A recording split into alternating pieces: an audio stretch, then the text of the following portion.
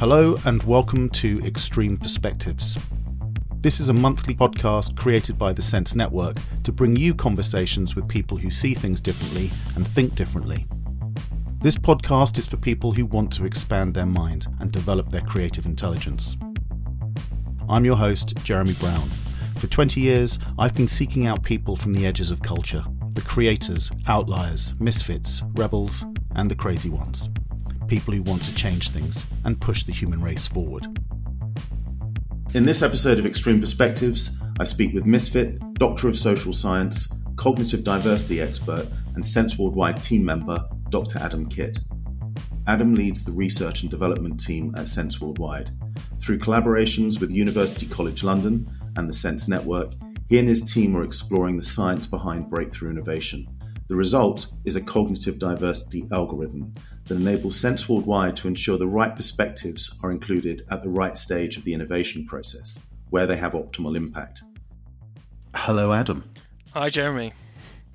I'm very pleased we're getting a chance to have a conversation today because we have lots of conversations, but this conversation is for the Sense Network and for all of our other listeners who have probably heard us talk a little bit about cognitive diversity. And today, I think we're going to take a deep dive on that and start to unpack it a little bit and talk about why we're so excited about it. But before we do that, as you know, these podcasts always begin with the same question. Are you an outlier, a misfit, a rebel, or a crazy one? No, I have actually put some thought into this, probably too deeply into what is the difference between a outlier and a misfit. And I think what I settled on originally was probably somewhere between a rebel and a misfit, but I think I'm concluding I'm going for misfit. Now you got to tell me why you're a misfit. I think the reflection for me was that although I definitely kind of appeal to having some crazy ideas or crazy kind of life experiences, for me I think being a misfit means always feeling a little bit different, always kind of feeling that you don't quite fit in. And it's really kind of been a personal journey for me to figure out where is my tribe. And I think I've always kind of had that question, and it's probably something that kind of intrigued me about the Sense Network and Sense Worldwide as having a community of misfits and creatives and odd people from around the world that maybe there is my tribe. Excellent. Maybe you could just, by a quick introduction, tell us a little bit about your journey which led you to the door of Sense Worldwide. I guess, what I am in Sense Worldwide at the moment, we've been there for a year now, and I run the R&D works using research to help develop applied innovation tools and new insights and technologies, really orientated around the idea of cognitive diversity, creative intelligence, and breakthrough innovation. And our kind of key question is, how do we enable individuals and teams and organizations to be more innovative, more creative through the power of cognitive diversity? I mean, I've been in academia for most of my working career and education.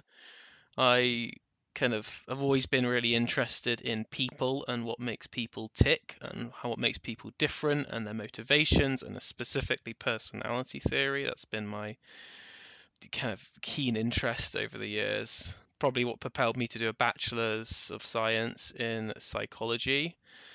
And during that time, I really wanted to be a clinical psychologist. So I was working in kind of neuropsychology, biological psychology, developmental psychology, clinical and counseling, drug addiction, and that was really interesting to me. I think I've always liked helping people. So I was doing that at Leeds Beckett at the time, and working as a independent social worker for a small social working company where I was helping the vulnerable population kind of develop and grow, working with people with hoarding problems, with challenging mobility issues, kind of helping people learn technology who had autism, who needed their needs. And that kind of led me into a 3-month kind of placement in Sri Lanka, helped the vulnerable populations over there. That was really interesting to me.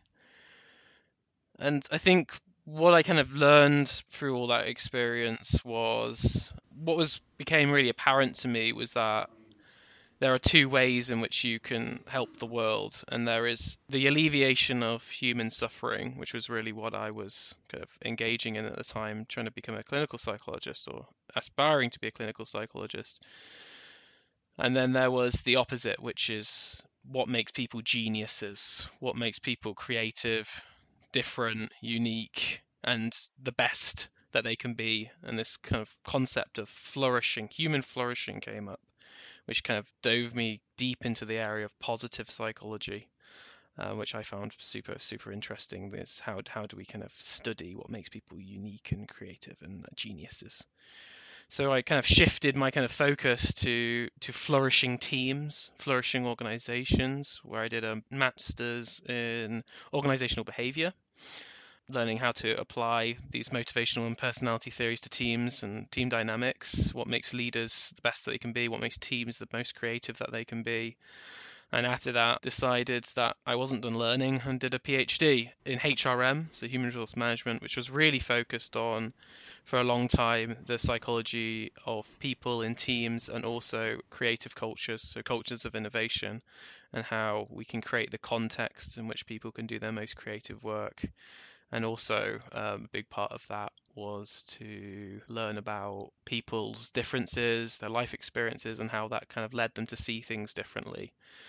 And during that time, I was working in Nottingham Trent University Business School, helping organisations do research-led consulting in terms of leadership development and creative teams. I think what I really learned there was that there was a real gap in academic world where I kind of still didn't find my tribe again. What I learned was great research was research that led from insight to action.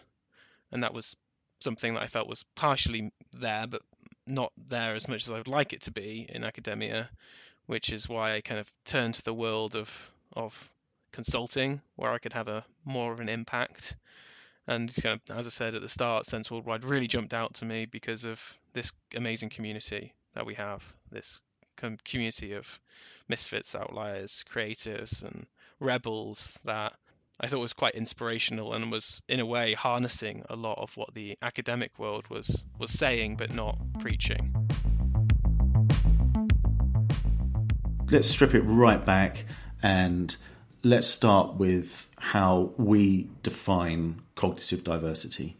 Well, cognitive diversity is really the inclusion of people who have different styles of thinking, different problem solving, and different ways of seeing the world in which they can provide unique perspectives because they see and think differently. And we really know that these differences between people creates this alchemic reaction that leads to better, stronger, and more relevant ideas for the world. And where this is sort of where we see the application of this most is in teams, specifically innovation teams, because certainly over the last decade we've heard a lot from the behavioral scientists who have told us about bias and all of the disadvantages of bias. And I think some of what we're doing here is actually looking at some of the benefits of bias by bringing people in who sort of see things differently and can kind of start to get, certainly organizations can be in that sort of entrenched cognitive entrenchment and need to see things differently. And that's where this is most useful. Now, that might sound like stating the obvious, but actually what we're talking about here is not just bringing in an external perspective, but, how we can actually start to think about, what are those specific types of people and how do we start to optimize different activities. So whether that might be if you are trying to think about things differently or you're trying to discover new problems to solve, it can obviously be very useful at that stage. But similarly, when you're ideating and when you want people to build on those ideas, how radically different can you start to think in terms of how people build on those ideas? Or when it comes to evaluation, we certainly know from Adam Grant's work that he writes about challenge networks, or the ability of creators to understand novel ideas and to actually evaluate them more effectively than, say, managers or focus groups can, because that's all about overcoming some of those biases and the effect it can have on the outcomes and the results. And I think there's a really interesting kind of almost dichotomy in the research today, which is it seems that we've got this real press for kind of cultural fit and making sure everybody kind of causes this cohesive unit. But it seems like what the literature and what the research is actually telling us is that actually differences are really important. And it's about those differences between the people. And in a way, you kind of mentioned bias. It's about how do you make the right bias at the right time. Now, what we know by cognitive diversity is that you can create these organizations that everyone is really homogenous. They think the same way. They're all aligned. Okay, great. You have a nice, happy culture. But actually, it's the challenge between teams. It's the creative conflict. It's the exposure to different ways of thinking, different ways of working that encourages people to generate new ideas, to come together and put ideas in new combinations and configurations which were previously out of reach. And in a way, that exposure kind of leads to two things. It leads people to first generate new ideas, as we just said, but also challenge existing ideas and challenge existing frameworks in a way that either strengthens the rationale for those frameworks or encourages people to think about those ideas very differently. And I think that's a really interesting thing, and in a way it challenges our thinking around how do we identify what those differences are between people? How do we make sure that we have the right people in the room and not just a group of yes men? How do we make sure as leaders do we create the right conditions for people to come together and express these differences and hold that space where creative conflict leads to this breakthrough innovation rather than the kind of destructive damage, which I think is the fear of many people and many leaders today. So we have all this kind of it's kind of well established that cognitive diversity leads to innovation. Over the past 10 years, there's actually been kind of an upsurge of research in the area. And it seems that actually there's an untapped potential for us to actually identify what those differences are, and how do we then apply that to innovation in the world in which innovation actually happens.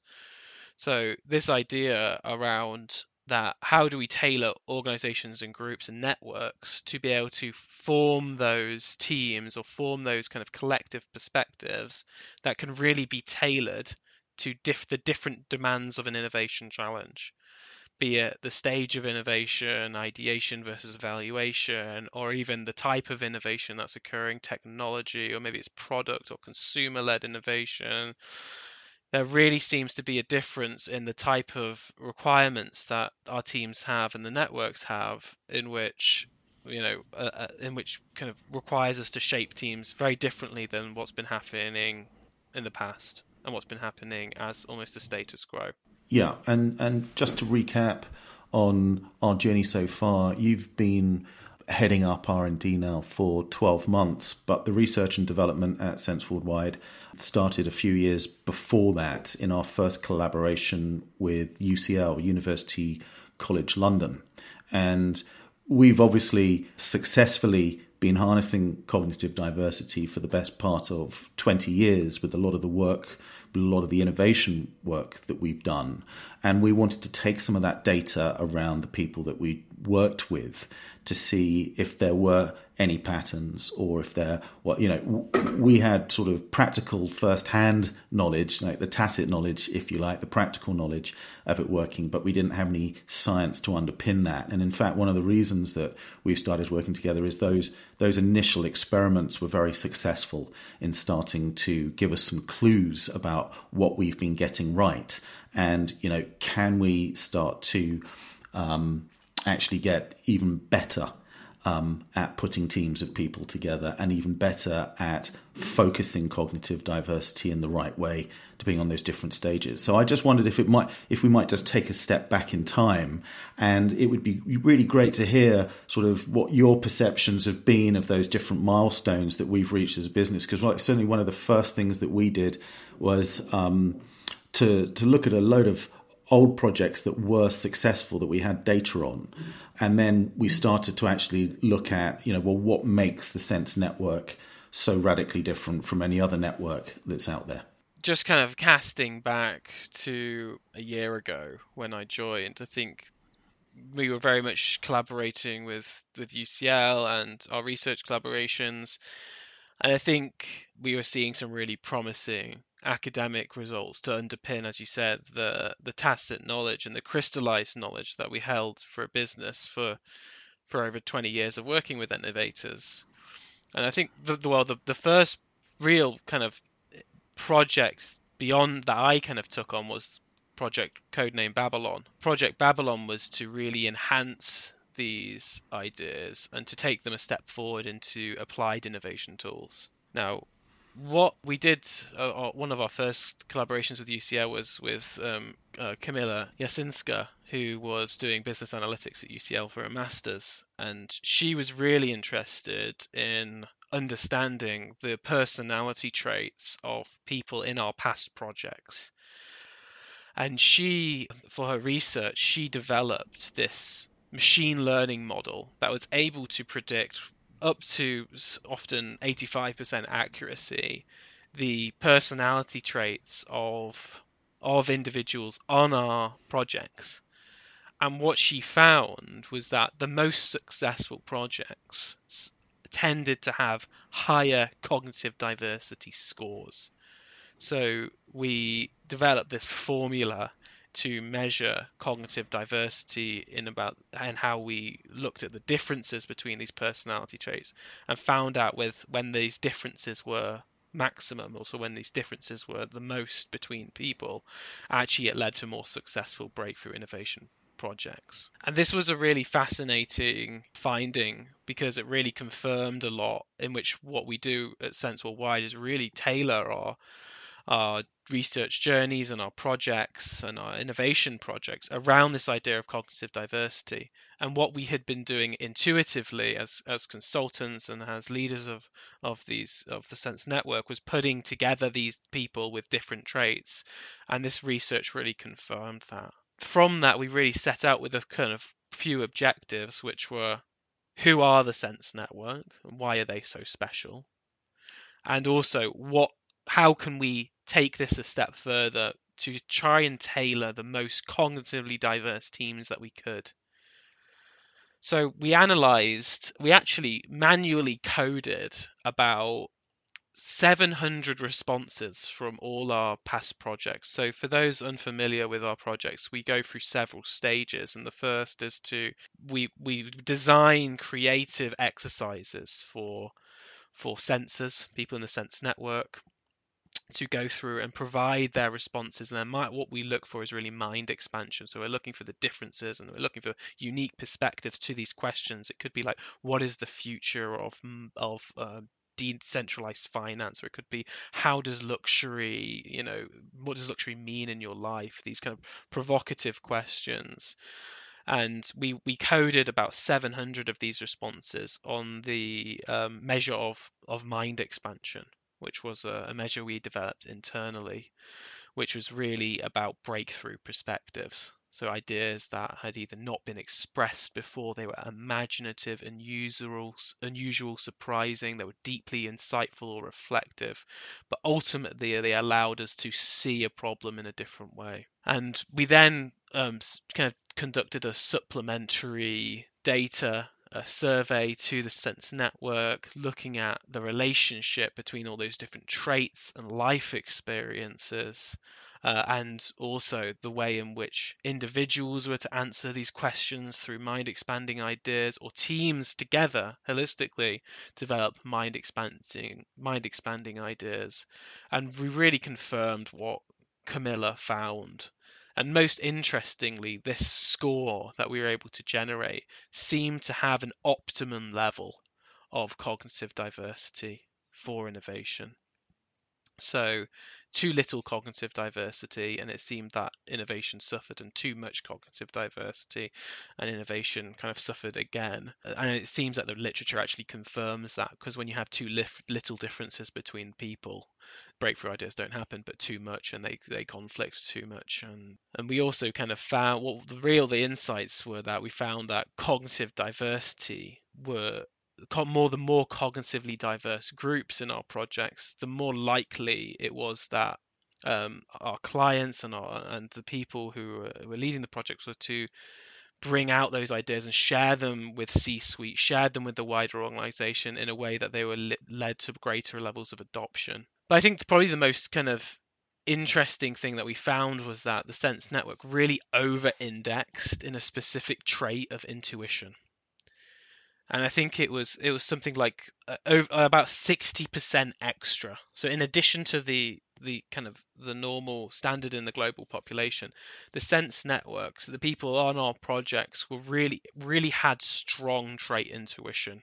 This cognitive style that is embodied or characterized by people who are visionary, they notice the big picture and how everything connects, their creative problem solving, their embraces of novelty and originality. They like exploring what if questions and future possibilities. And this was something that I thought was quite magical, because it really kind of showed that the benefit of the Sense network and the magic of the Sense network, and who the Sense network was in terms of how they identified themselves, but also how they thought and what they were really bringing into projects as well. Their ability to see things differently, which was really not found in the general population, and it's massively over-indexed in the Sense network. One of the most beautiful things about it is so often we talk about the bell curve, and we're working with people who are at the edges of that bell curve. But it actually, when you, as you said, when we looked at the global population distribution of these personality types, it was pretty much a perfect bell curve.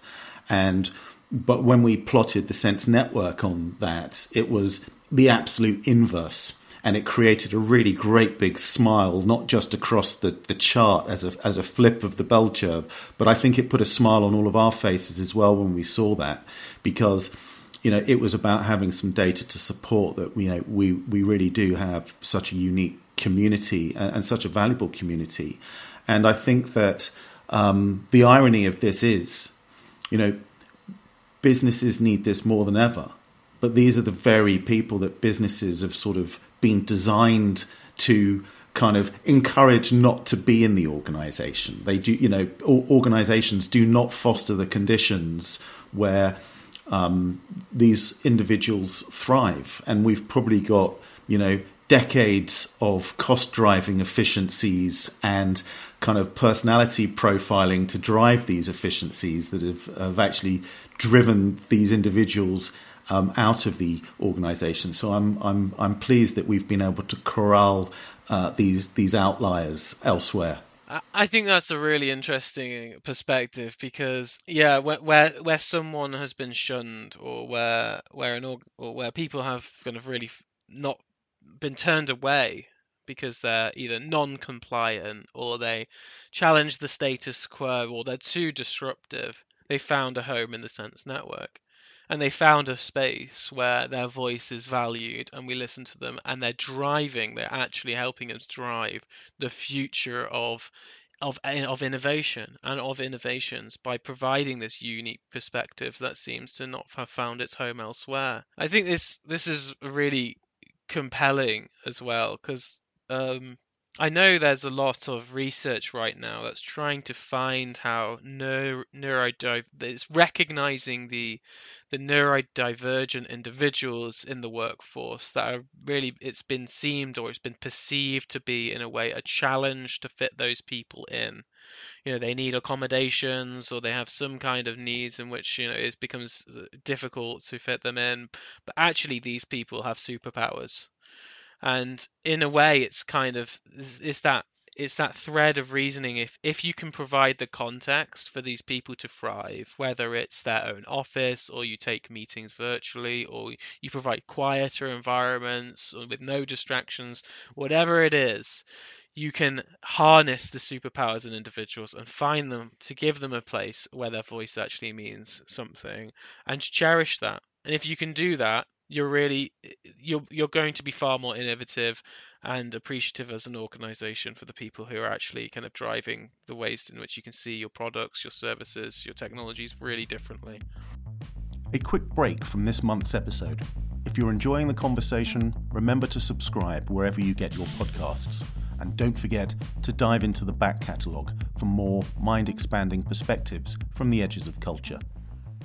Rather than just looking at what the differences are, how do we measure for what those positive traits are that are valuable? And then how do we best combine those with other people? And as you said, it's about creating the right conditions. So sort of what are the values and ways of working that we can bring these people together in a really constructive way? So it's not like anyone needs to pussyfoot around anyone. We've just got a shared set of universal values that we can just walk into a room. We know what the conditions are that have been set.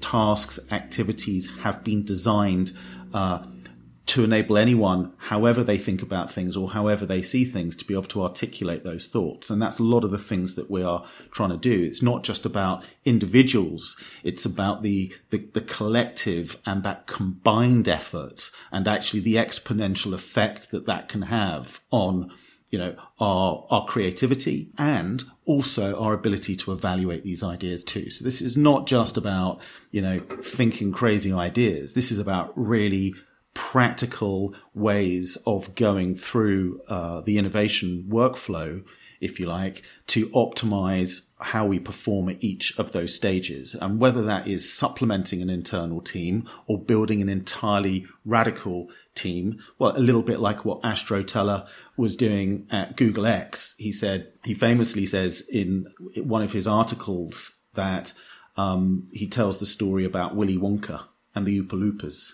And they wouldn't survive in the wild. So this is why he had to create an environment for them to thrive. And I think that's actually the role this is really what we're talking about, is creating those conditions. So, different people can come together and combine their ideas and stretch, challenge and build on those ideas as well. So it totally is supercharging our innovation processes. Well, there's a lot there, but I think the first kind of point is that when you go into the literature and the research, there's so many different ways in which people are measuring cognitive diversity, and it seems to be incredibly simplistic.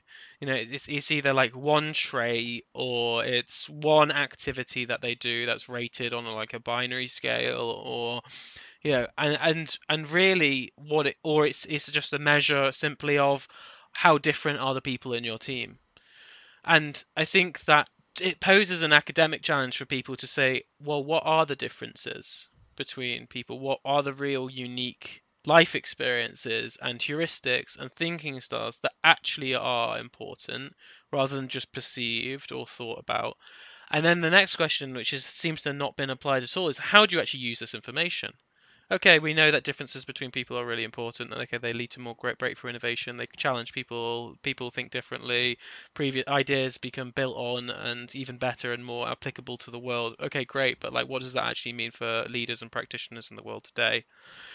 And where we're going really is the next step. I think we're going 3 steps higher, which is, first of all, we're applying it specifically to innovation, which is quite amazing in terms of what are the individual differences that lead to people to be more creative and innovative rather than just higher performing. The second is that we're applying it to different stages of innovation. So it's very clear that, for example, someone who is seen as I'm going to use the word idea generator, someone who likes to brainstorm new ideas, they bring a lot of ideas to the table. They're probably very open to ambiguity or open to wild and unconventional perspectives.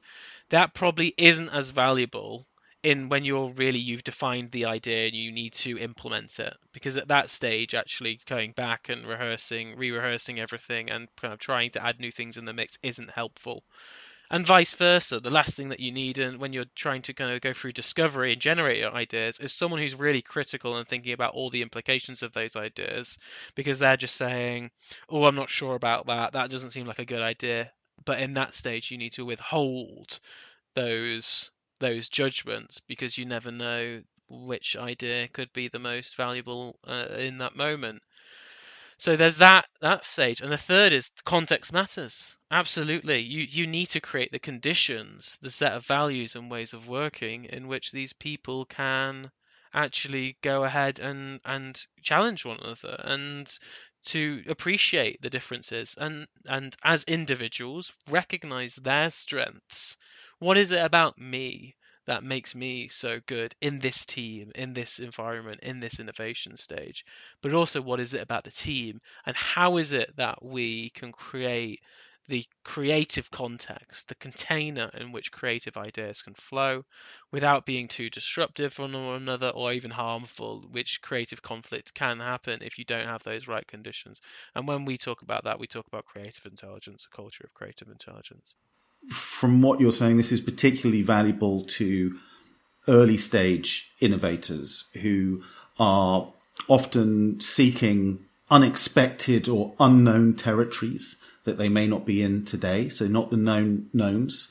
And it's helping them, also from their perspective, how do you assess ideas that may be coming online in 3 to 5 years or 5 to 10 years even? How do you begin to evaluate that? You can't do that with a mainstream audience. And yes, if this is disruptive, if this requires technology, we know there is a lead time and there is time taken to actually make this stuff. So maybe you could just talk us through how, at a high level, how we might apply cognitive diversity at a couple of the different stages you might go through. So, for example, maybe we could talk about discovery, or, when we're doing deep dives. So often people go and just talk to their consumers today, but what are we doing differently? And then ideation and then evaluation. I mean, most people go through those stages. There's many other things that need to be done, we know, but it might just be good to just provide a high level kind of overview of how we are applying cognitive diversity in different ways to those innovation stages.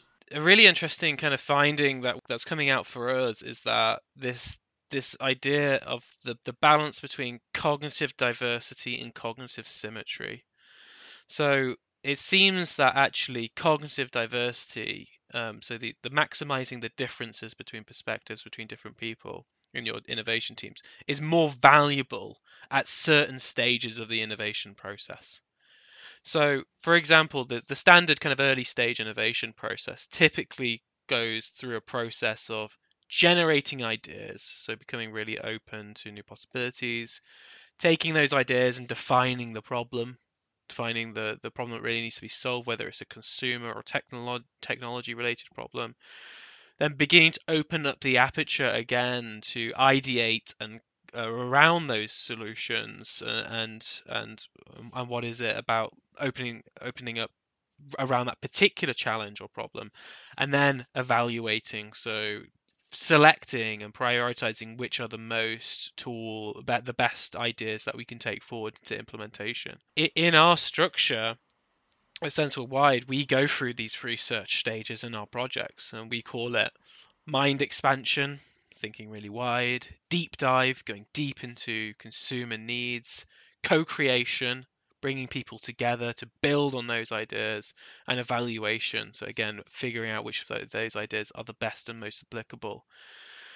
And I kind of touched upon this before, like, for example, when you're in mind expansion, or people might know it as discovery, you really need teams who have those traits that are allow them to be really open to new ideas and to see things very differently. So they might come from all different points of life. They might be really open. They might be unconventional. They might have high openness to experience. They might be creative, imaginative. In our research, we often find they're very intuitive. They uncover those hidden connections and possibilities. And that's very different from the later stages, but that's when you really want to start maximizing your cognitive diversity in that very front stage of discovery. Maximize those differences between the people. And say, so at this stage of discovery, it's all about being open to everyone and everything. Exactly that. What are you looking for in ideation? Because one of the things that I often think about is, if we are collaborating with, say, 20 people on a project, so there's we've gone wide at the very beginning, then we begin to narrow that down to the people that we're working with. I often think about the ideation stage. It's almost like a multiplier effect. It's like cognitive diversity squared. So maybe if the deep dives is like the square root, where you go very deep to the root of what the issue is, what we're doing here is almost looking to square it. So, there's 20 people who can all come up individually with an idea. But what happens when all of those different cognitively diverse perspectives of those 20 people then start to interpret and build on the other 19 people in that group? And then they take what they've observed from those 19 and then apply it back to their ideas as well. And then that's where effectively you get to 20 squared. It's like a very powerful way of building out new concepts and new ideas. Absolutely, and that's why we can call this like co-creation or collaboration, this ideation phase. I think, just as a bit of an interesting insight, is something that we found from some of our most latest research, was that in the groups which had high levels of social conformity, innovation, the ideas that were generated were far less innovative.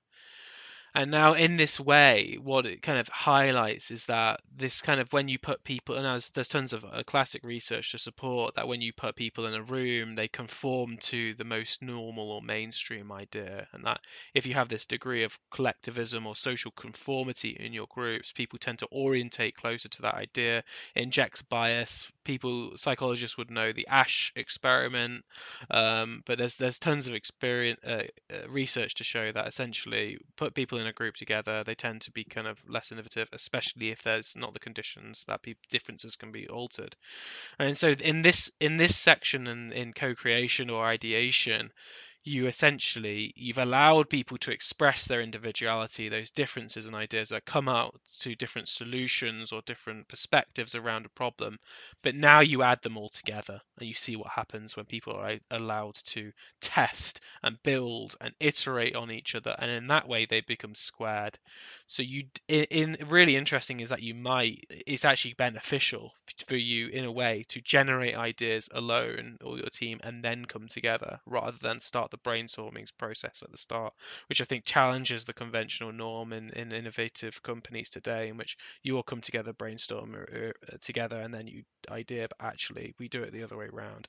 Here is the moment where co-creation happens. You build because you don't lose those valuable fringe ideas that might come from individual reflections. And then really what you're looking for is people that can build, test, iterate, seek answers to those unsolved problems, and begin to collaborate on the ideas of others. So, they're able to generate individually, but also co-create and collaborate and build and test and iterate in a safe environment, and start to transform those ideas into workable solutions. One of the key words there, Adam, you used was collaboration, because it gets used an awful lot, but how many people actually ever stop and think about, what it means? It doesn't just mean getting a bunch of people in a room. It's about really thinking very carefully about how you deploy collaboration and what that means. And in fact, when you've got a group and when you do what you say, which you do it on an individual level, and then you sort of start to share that and build on that, that's where the real exponential effects of idea generation can start to come in, and where we can actually start to get to breakthrough results. And this is part of where the payoff comes, and actually, what some of the experiments and science behind cognitive diversity are starting to tell us is that, if we can get these profiles right and the right people in the room, solving the problems of the future is going to be so much easier. If we're able to do that, and essentially that is one of our missions and what we have been able to do as well and demonstrate, which is, what are those differences and what are those unique skills and experiences that people have that make them so unique. And in a way, everyone has value. It depends on where you sit best in this challenge or innovation phase that allows you to shine the most. Great. So let's move on to evaluation. Can you start to sort of set out how you see the evaluation stage and how it works best and why cognitive diversity is so valuable to the evaluation stage? Yeah, absolutely. I think from the first stage where we're going really wide, maximizing cognitive diversity, then going through the deep dive where cognitive diversity is, you need a different level of cognitive diversity, and then opening up the cognitive diversity again. It's almost like this roller coaster that we're going on in terms of where cognitive diversity best sits. You then end up in evaluation. During evaluation, you're really beginning to test the most kind of fruitful ideas. And in that way, you actually start needing to think about those ideas very differently. You need to start bringing in the healthy skeptics, the critics, the people who might have a specialist knowledge about a market or industry that allows them to think about, okay, if we have this idea, what does that actually mean? How do we is this actually going to work? Yeah, it's that critical perspective that really shines here about being able to see the bigger picture, having that knowledge, being able to be critical, being open to that. And we know there are kind of lovers and carers and natural skeptics, and these kind of people tend to fall on a line. But if you can begin to identify, are you someone who prefers to co-create, or are you someone who prefers to challenge and critique? This is actually where those people really sit best. They can select, test, and transform those best ideas in a way in which they can be really implemented and reflected in the world for new consumers as well. And I think one of the really important things here is, there are industry standards and everyone loves to have a poke at focus groups, but there's a very good reason why that is. Because as we know, focus groups and managers, or focus groups actually can affect bias in the same way as managers are. And back to the point we made earlier about if you are an early stage innovator, if this idea is going to be 3 to 5 or 5 to 10 years out, how are you going to, so often novel ideas get rejected. And we know from some of those ideas that get rejected are actually some of the most valuable breakthrough ideas. So, what can we do within that team? Because we know from work that we have seen and that we have researched that actually creators are better at seeing the potential of novel ideas. So yes, it's about having a very grounded, sort of critical view of that product from a practical perspective. But at the same time, it's about having that vision so we don't get a false negative. And that's where challenge becomes even better, because when you have a homogenous group, people are thinking the same, they're not seeing those potential flaws. Or when you have people or an environment doesn't allow for challenge to happen, those things can go overlooked. And the worst thing for an organization is to get to the evaluation stage, or and to pass through ideas that actually don't reflect what consumer needs, or they're really unimplementable. And this is where you really need to start thinking really critically, because this is where the cost comes even further, bringing in ideas that don't work, they're not reflective. Now that we've walked through the stages, let's take a leap into the future. Where do you see future applications of cognitive diversity? How will it make the world a better place, or the workplace a better place to work for people or collaborate with each other? I think we've kind of touched upon some of this, but the closest thing that we're working on and that what we're seeing is that how do we enable people to identify their individual strengths, where they fit into these innovation projects, and in a way recognize their superpowers. If we can profile individuals and understand the magic that causes them to think differently, and this is essentially what we've been doing, and how we're kind of developing our psychometric profiling tools and our applied innovation tools, both for using machine learning and kind of typical kind of statistical modeling, is that we are identifying these people and we're figuring out and challenging the paradigm in which creativity only comes from a set of lone geniuses in the world. Actually, everyone has their creative strengths. If we can do that, we can profile individuals, we can profile teams, and we can begin to see and change how innovators innovate by viewing a team as not a static thing that stays the same over time, that people can get pulled in and pulled out and revisited and revamped and through different stages. We actually start to kind of build our teams much better, but also tailor our teams around that cognitive diversity score that we're seeing, the optimum level of cognitive diversity for your challenge. We can identify that and begin to apply it to different innovation stages and different innovation challenges. And in a way, we allow organizations and leaders to find the right people in their organizations to bring in at the right time to solve the problems of the future. Yeah, and I think what you're touching on here, are some really big macro shifts. So we know that the workplace is changing. We know that the professional gig economy is upon us, and there is much more fluidity. So when we're talking about teams, we're talking about dynamic teams. You might have the core team, but who are the people that come in on a sort of activity basis to come in and sort of join that team to create a particular profile and then move away again? So how do we get them in there quickly and, so they can be fulfilled in the activities they're doing and feeling that they are giving their best based on their superpowers and how they go away? And then what we're also doing is, we know there's been a huge rise in organizations being very self-conscious about their, DEI scores. And I think this starts to level it up. What this starts to do is we start to see people, for all of the value that they bring, as opposed to what can be in many cases just a cynical box ticking exercise. And how do we actually elevate that to see people's strengths for what they are? And I think, and that's again, in the age of artificial intelligence, with what's happening with Chat GPT, it's doing remarkable things.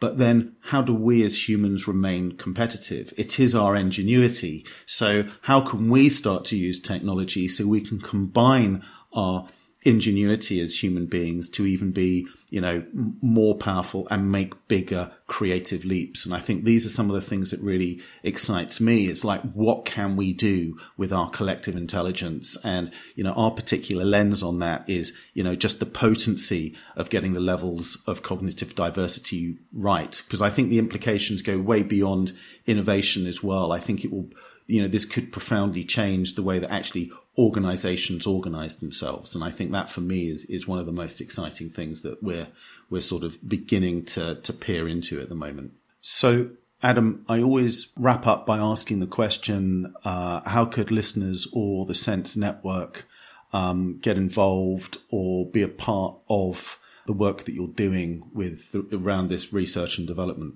We're really on this mission together. So the Sense Network we want to bring them on the journey with us. They're everything that, they're incredibly valuable, interesting, amazing community and people that we have, and we're really looking more and more to better understanding how this network and how the people in the network are so great and are so creative, and what they're bringing to the table in terms of innovation projects and the way that they're seeing things. So we have developed the next stage of our psychometrics, which assesses and better understands the next level of cognitive diversity and creative intelligence in the Sense network. So if you're listening and you want to become involved and you're really interested in this work, take that survey, because really what we're going to do with that survey is enable people to better understand these creative traits. So you'll get a profile of where your strengths are, where your areas of development are, where you sit best in the innovation teams.